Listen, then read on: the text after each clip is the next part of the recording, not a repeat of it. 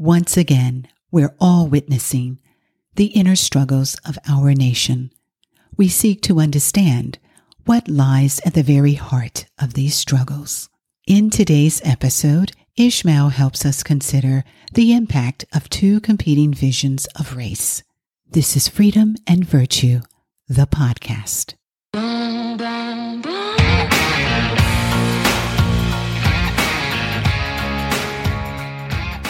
Welcome all of you to this new episode of Freedom and Virtue, the podcast. As I speak to you, our nation is struggling.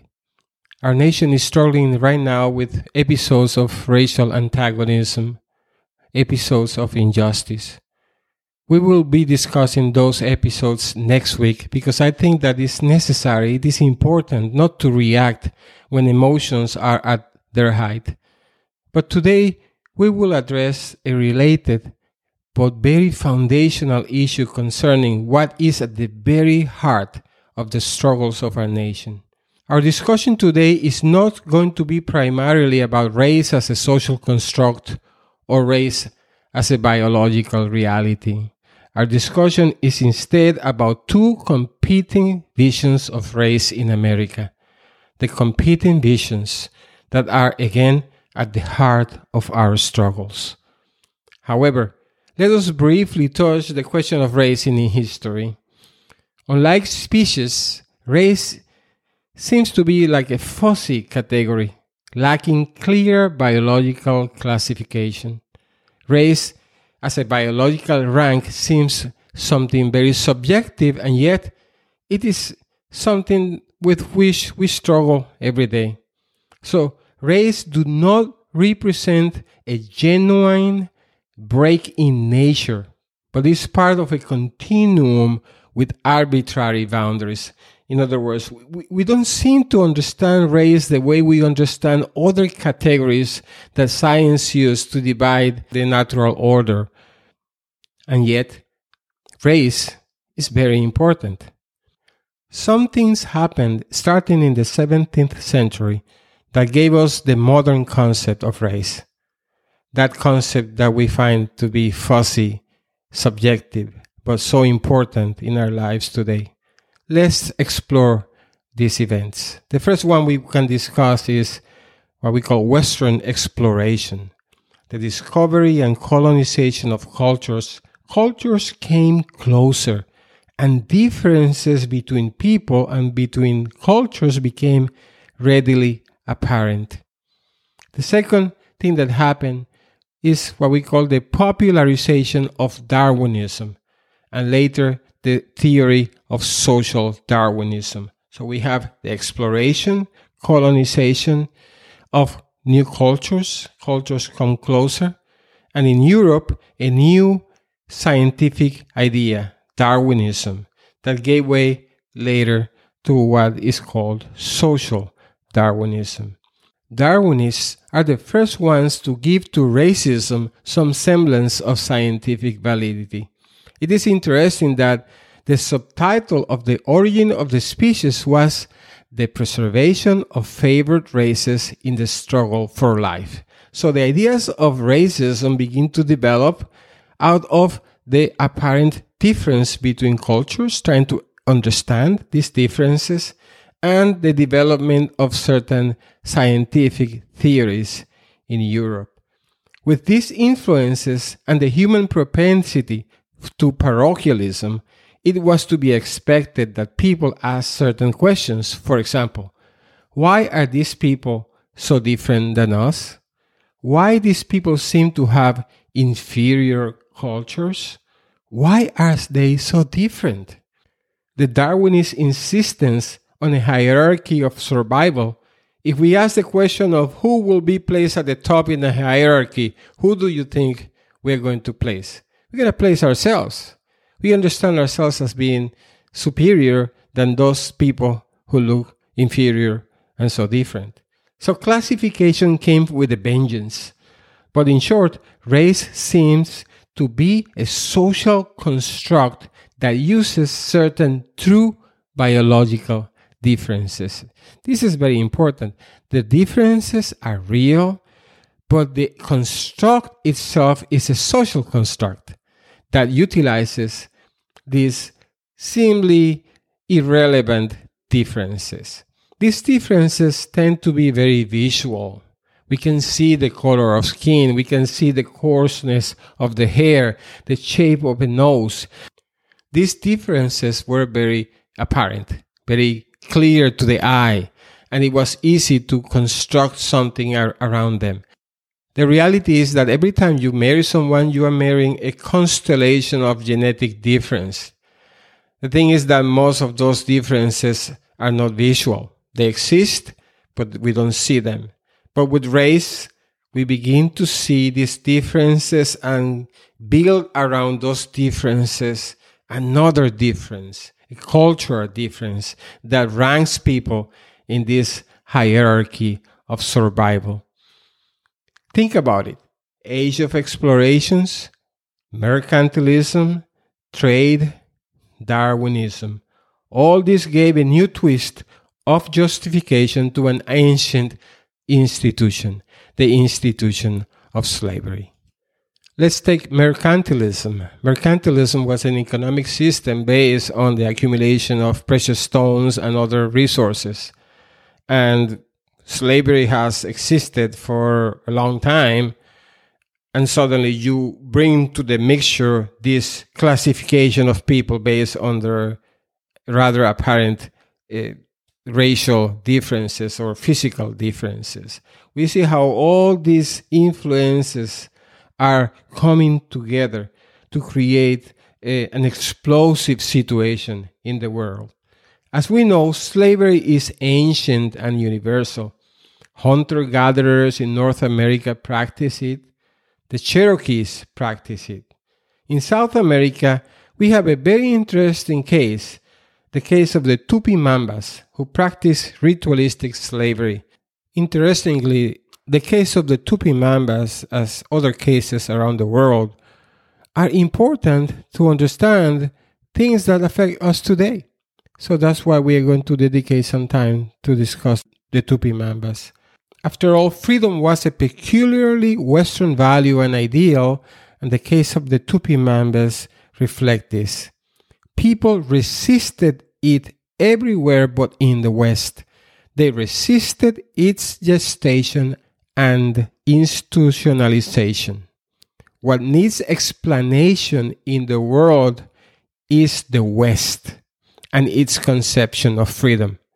Again, individual freedom, as we understand it today, is a Western invention that did not take hold outside of the West. In no pre-modern society apart from the West was personal freedom given a serious consideration. The slave was a dead man, and it was sociologically impossible for himself to conceive the principle or the status of aloneness, of individual life, of particularity of your existence apart from a group. Freedom is something that we take for granted, individual freedom, but in reality is something modern and something new, and again, something that non-Western people had no conception of. What slaves actually conceived or dreamed about was more practical, to become again a legitimate member of society, to be socially born again, preferably by escaping and returning back to their previous community, but even by eventually becoming accepted by the community that enslaved them. At times it was just not possible to return to your previous community, and if too long of a time passed, not even your community of origin will accept you. So you will try to trade for being accepted within the community that enslaved you, as difficult as that was. Of course, the outcome of being a member of a new community was resisted, was the last resort opportunity or possibility. And it was also resisted by the native-born the freeborn within those communities. But however difficult this task was, if it happened, it never meant to become a freeman or even a citizen. Even after integrating into the new community, the former slave remained in some sort of intermediate state of dependency, a dependency to his master and to the community of his master.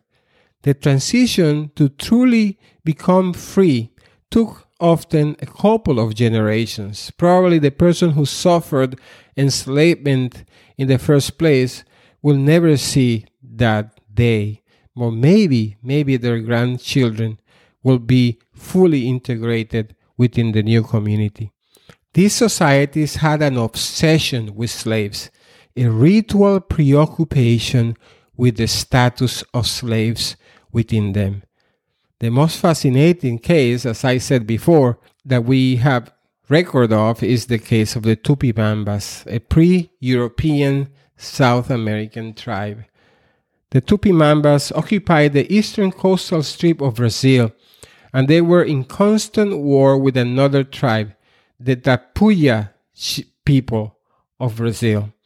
The Tupinamba were, as one historian puts it, an example of Stone Age affluence. Why is that?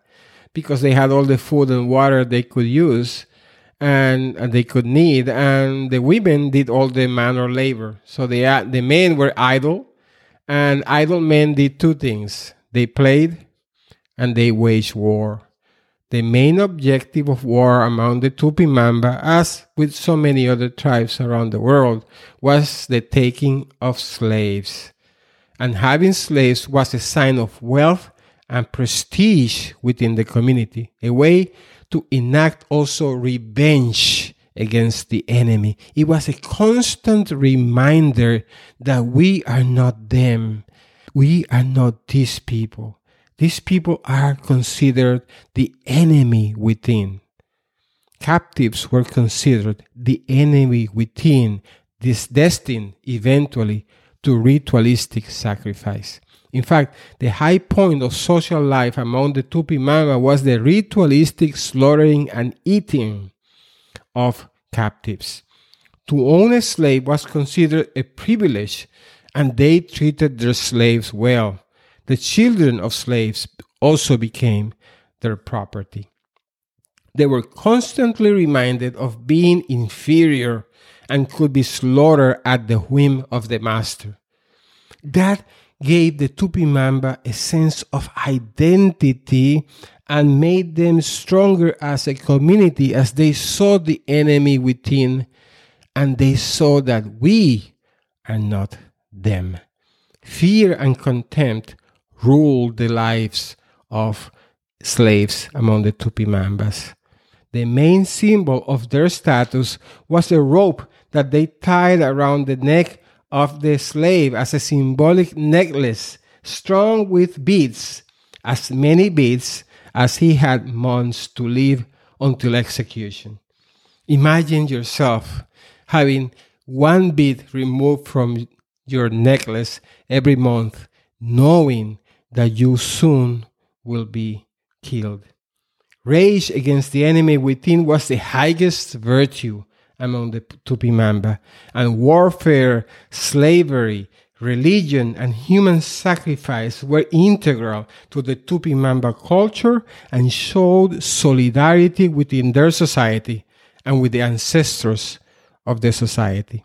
In the ritualistic exercises, in the ritual, the one incorporated by slavery had to be again segregated by not allowing him in the home of the master. That happened very soon, a few months before his slaughter. He was taken out of the house of the master and allowed to roam around the community. And he was being taunted and he was being insulted constantly. Fear ruled his life. Very close to the day of execution, the slave was taunted and accused, and before killing him, he was freed to pretend to escape. He was deliberately allowed to flee and hunted again, recaptured, returned, ritualistically slaughtered, and eaten by the Tupinamba. Again, this ritual solidified the unity within the group. There was no aspiration for individual freedom among Eastern people. Slavery, in fact, was integral to the very conception of unity within the clan. However, in Europe, there was another important influence that needs to be mentioned, and that was Christianity. Eventually, the Christian West was the first one to question slavery, and not only question slavery, but to begin a movement to end slavery. That quest had an influence here in America. Here we come closer to our purpose today to talk about theories of race in America. Our history became embedded with a binary reality. A country birthed on the ideas of freedom still had within itself a racialized institution that in practice contradicted the goals of liberty. Within our society, there was this infection of slavery that was contradictory to the reality of the Western understanding of individual freedom. With all of this information in the background, let us move forward to explore the two streams of thought that inform American race problems, as I mentioned earlier, and my hope is to be as objective as I can in presenting both streams, although I will openly tell you which one I support. The first stream I call the natural law integrationist approach, the personalist approach. Let me repeat that. The first stream that has informed race relations in America from the beginning of our nation is what we can call the natural law integrationist approach, or the personalist approach. It is important to note that America benefited from the fact that the idea of individual freedom as an institutional value, and I repeat, it took hold only in the Christian West. As Orlando Patterson says, while the idea of freedom was certainly engendered wherever slavery existed, it never came to term. People everywhere except in the West resisted its gestation and institutionalization.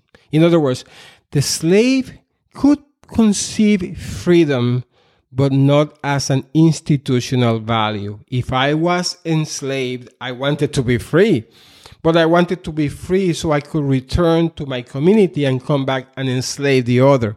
There was no opposition to slavery as an institution, only the opposition of me being the one enslaved. In non-Western societies, the slave dreamed of becoming socially born again by recapturing an acceptable social dependency. Social dependency was the great value. The slave aspired to reduce his marginality, not to obtain autonomy. Think about that for a moment again. We value autonomy. We talk about autonomy constantly in this country, sometimes in exaggerated ways, I believe. However, autonomy was not a conception in the minds of the slave in non-Western societies. What was important for them was to recapture acceptable social dependency. The slave aspired to reduce marginality. They longed to regain corporate status socially, legally, and ritualistically. The dichotomy of free slave was not apparent in the non-Western world because all status was involuntary and subordinated. But in the West, in the natural law personalist understanding of race, the person, the individual, has a different status.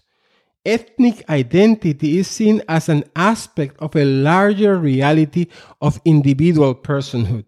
As race is culture, basically, it cannot be considered intrinsic to the reality of the human person as a person.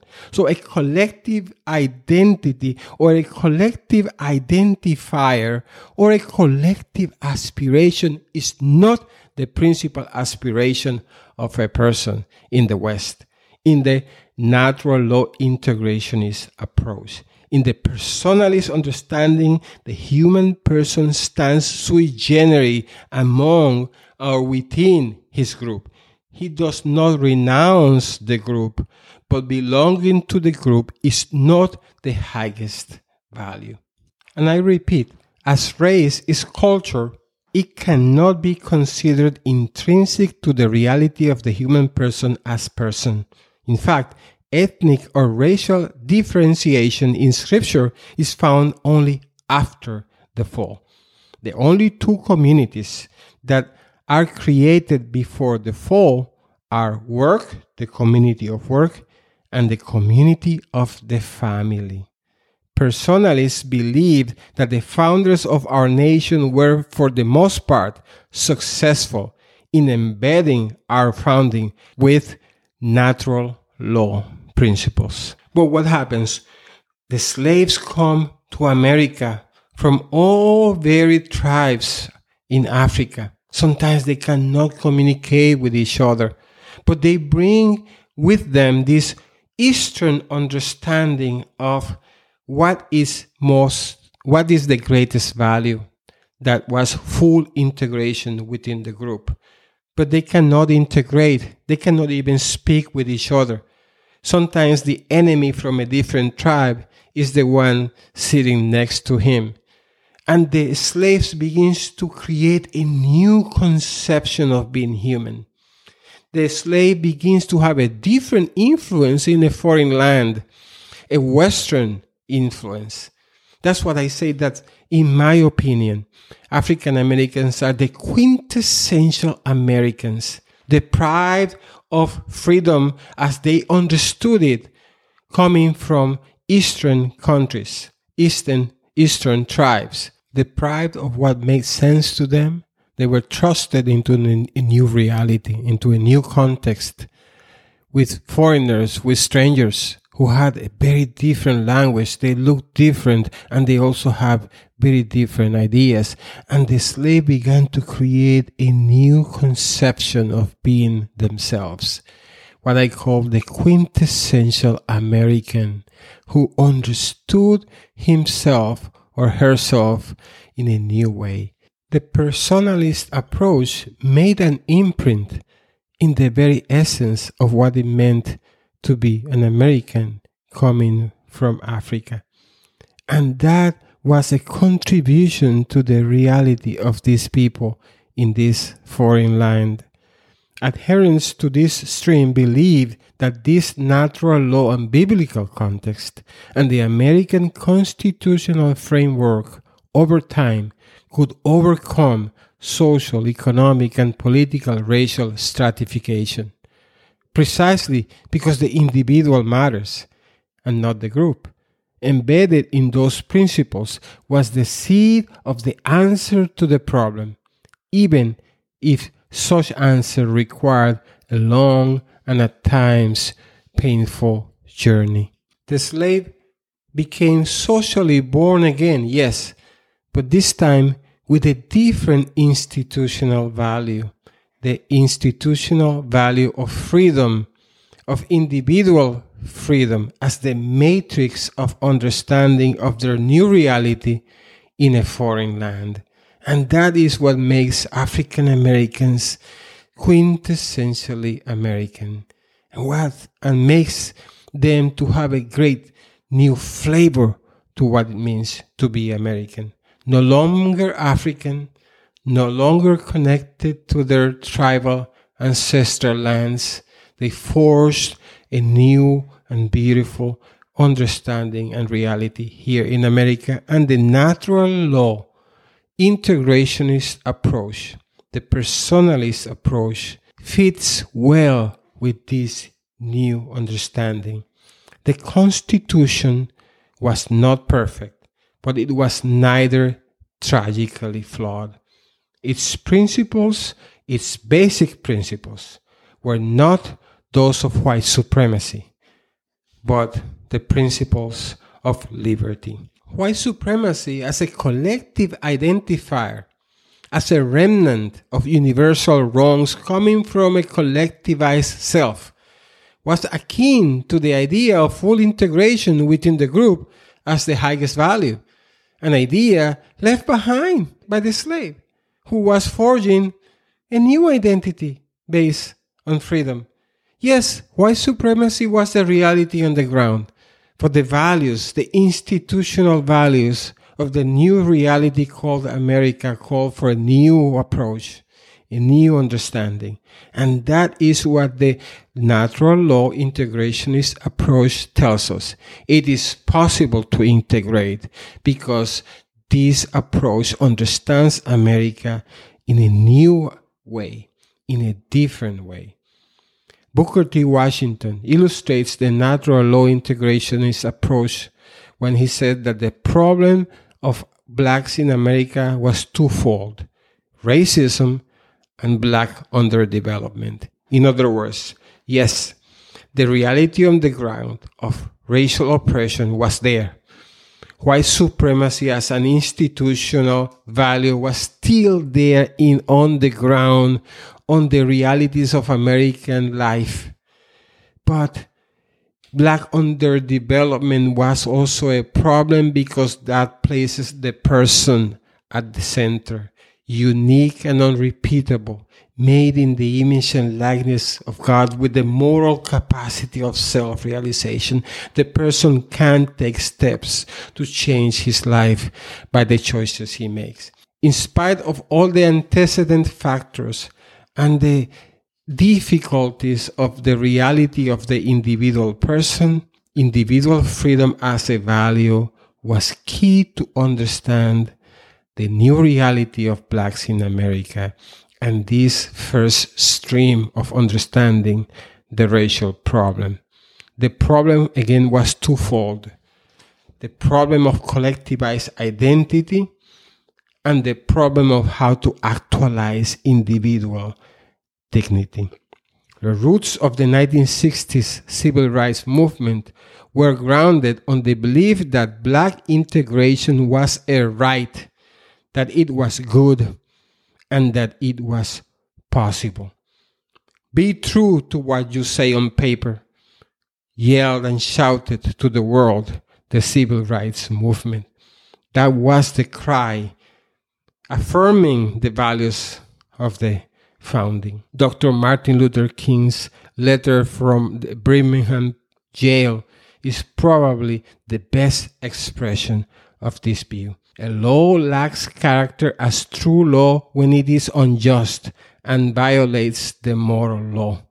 Therefore, it must be disobeyed precisely because it violates the principles of the Constitution, precisely because the individual matters more than the collectivized self, precisely because we adhere to these values that we found in this new land, because we forge a new identity based on that new understanding on how to be human. Precisely because that is the case, these unjust laws have to be opposed. The heart of the natural law personalistic integrationist understanding of race in America is optimism. We are optimistic about what is possible within this society that we embrace and made our own. Another important element of this stream of thought is realism, and realism about human sin. Yes, this is the reality before us, but our values will be able to conquer that reality because we embrace those values. We embrace ourselves in the flag. We don't kneel before the flag. We embrace ourselves with that flag. And then we shout to you, be true to what you say on paper. In the next episode, we will continue to examine the second understanding of race relations in America, and how these two opposing understandings are so crucial to understand the present moment. Thank you for listening. Thank you for listening to Freedom and Virtue, the podcast. Now, learn more about the Freedom and Virtue Institute by visiting www.fvinstitute.org.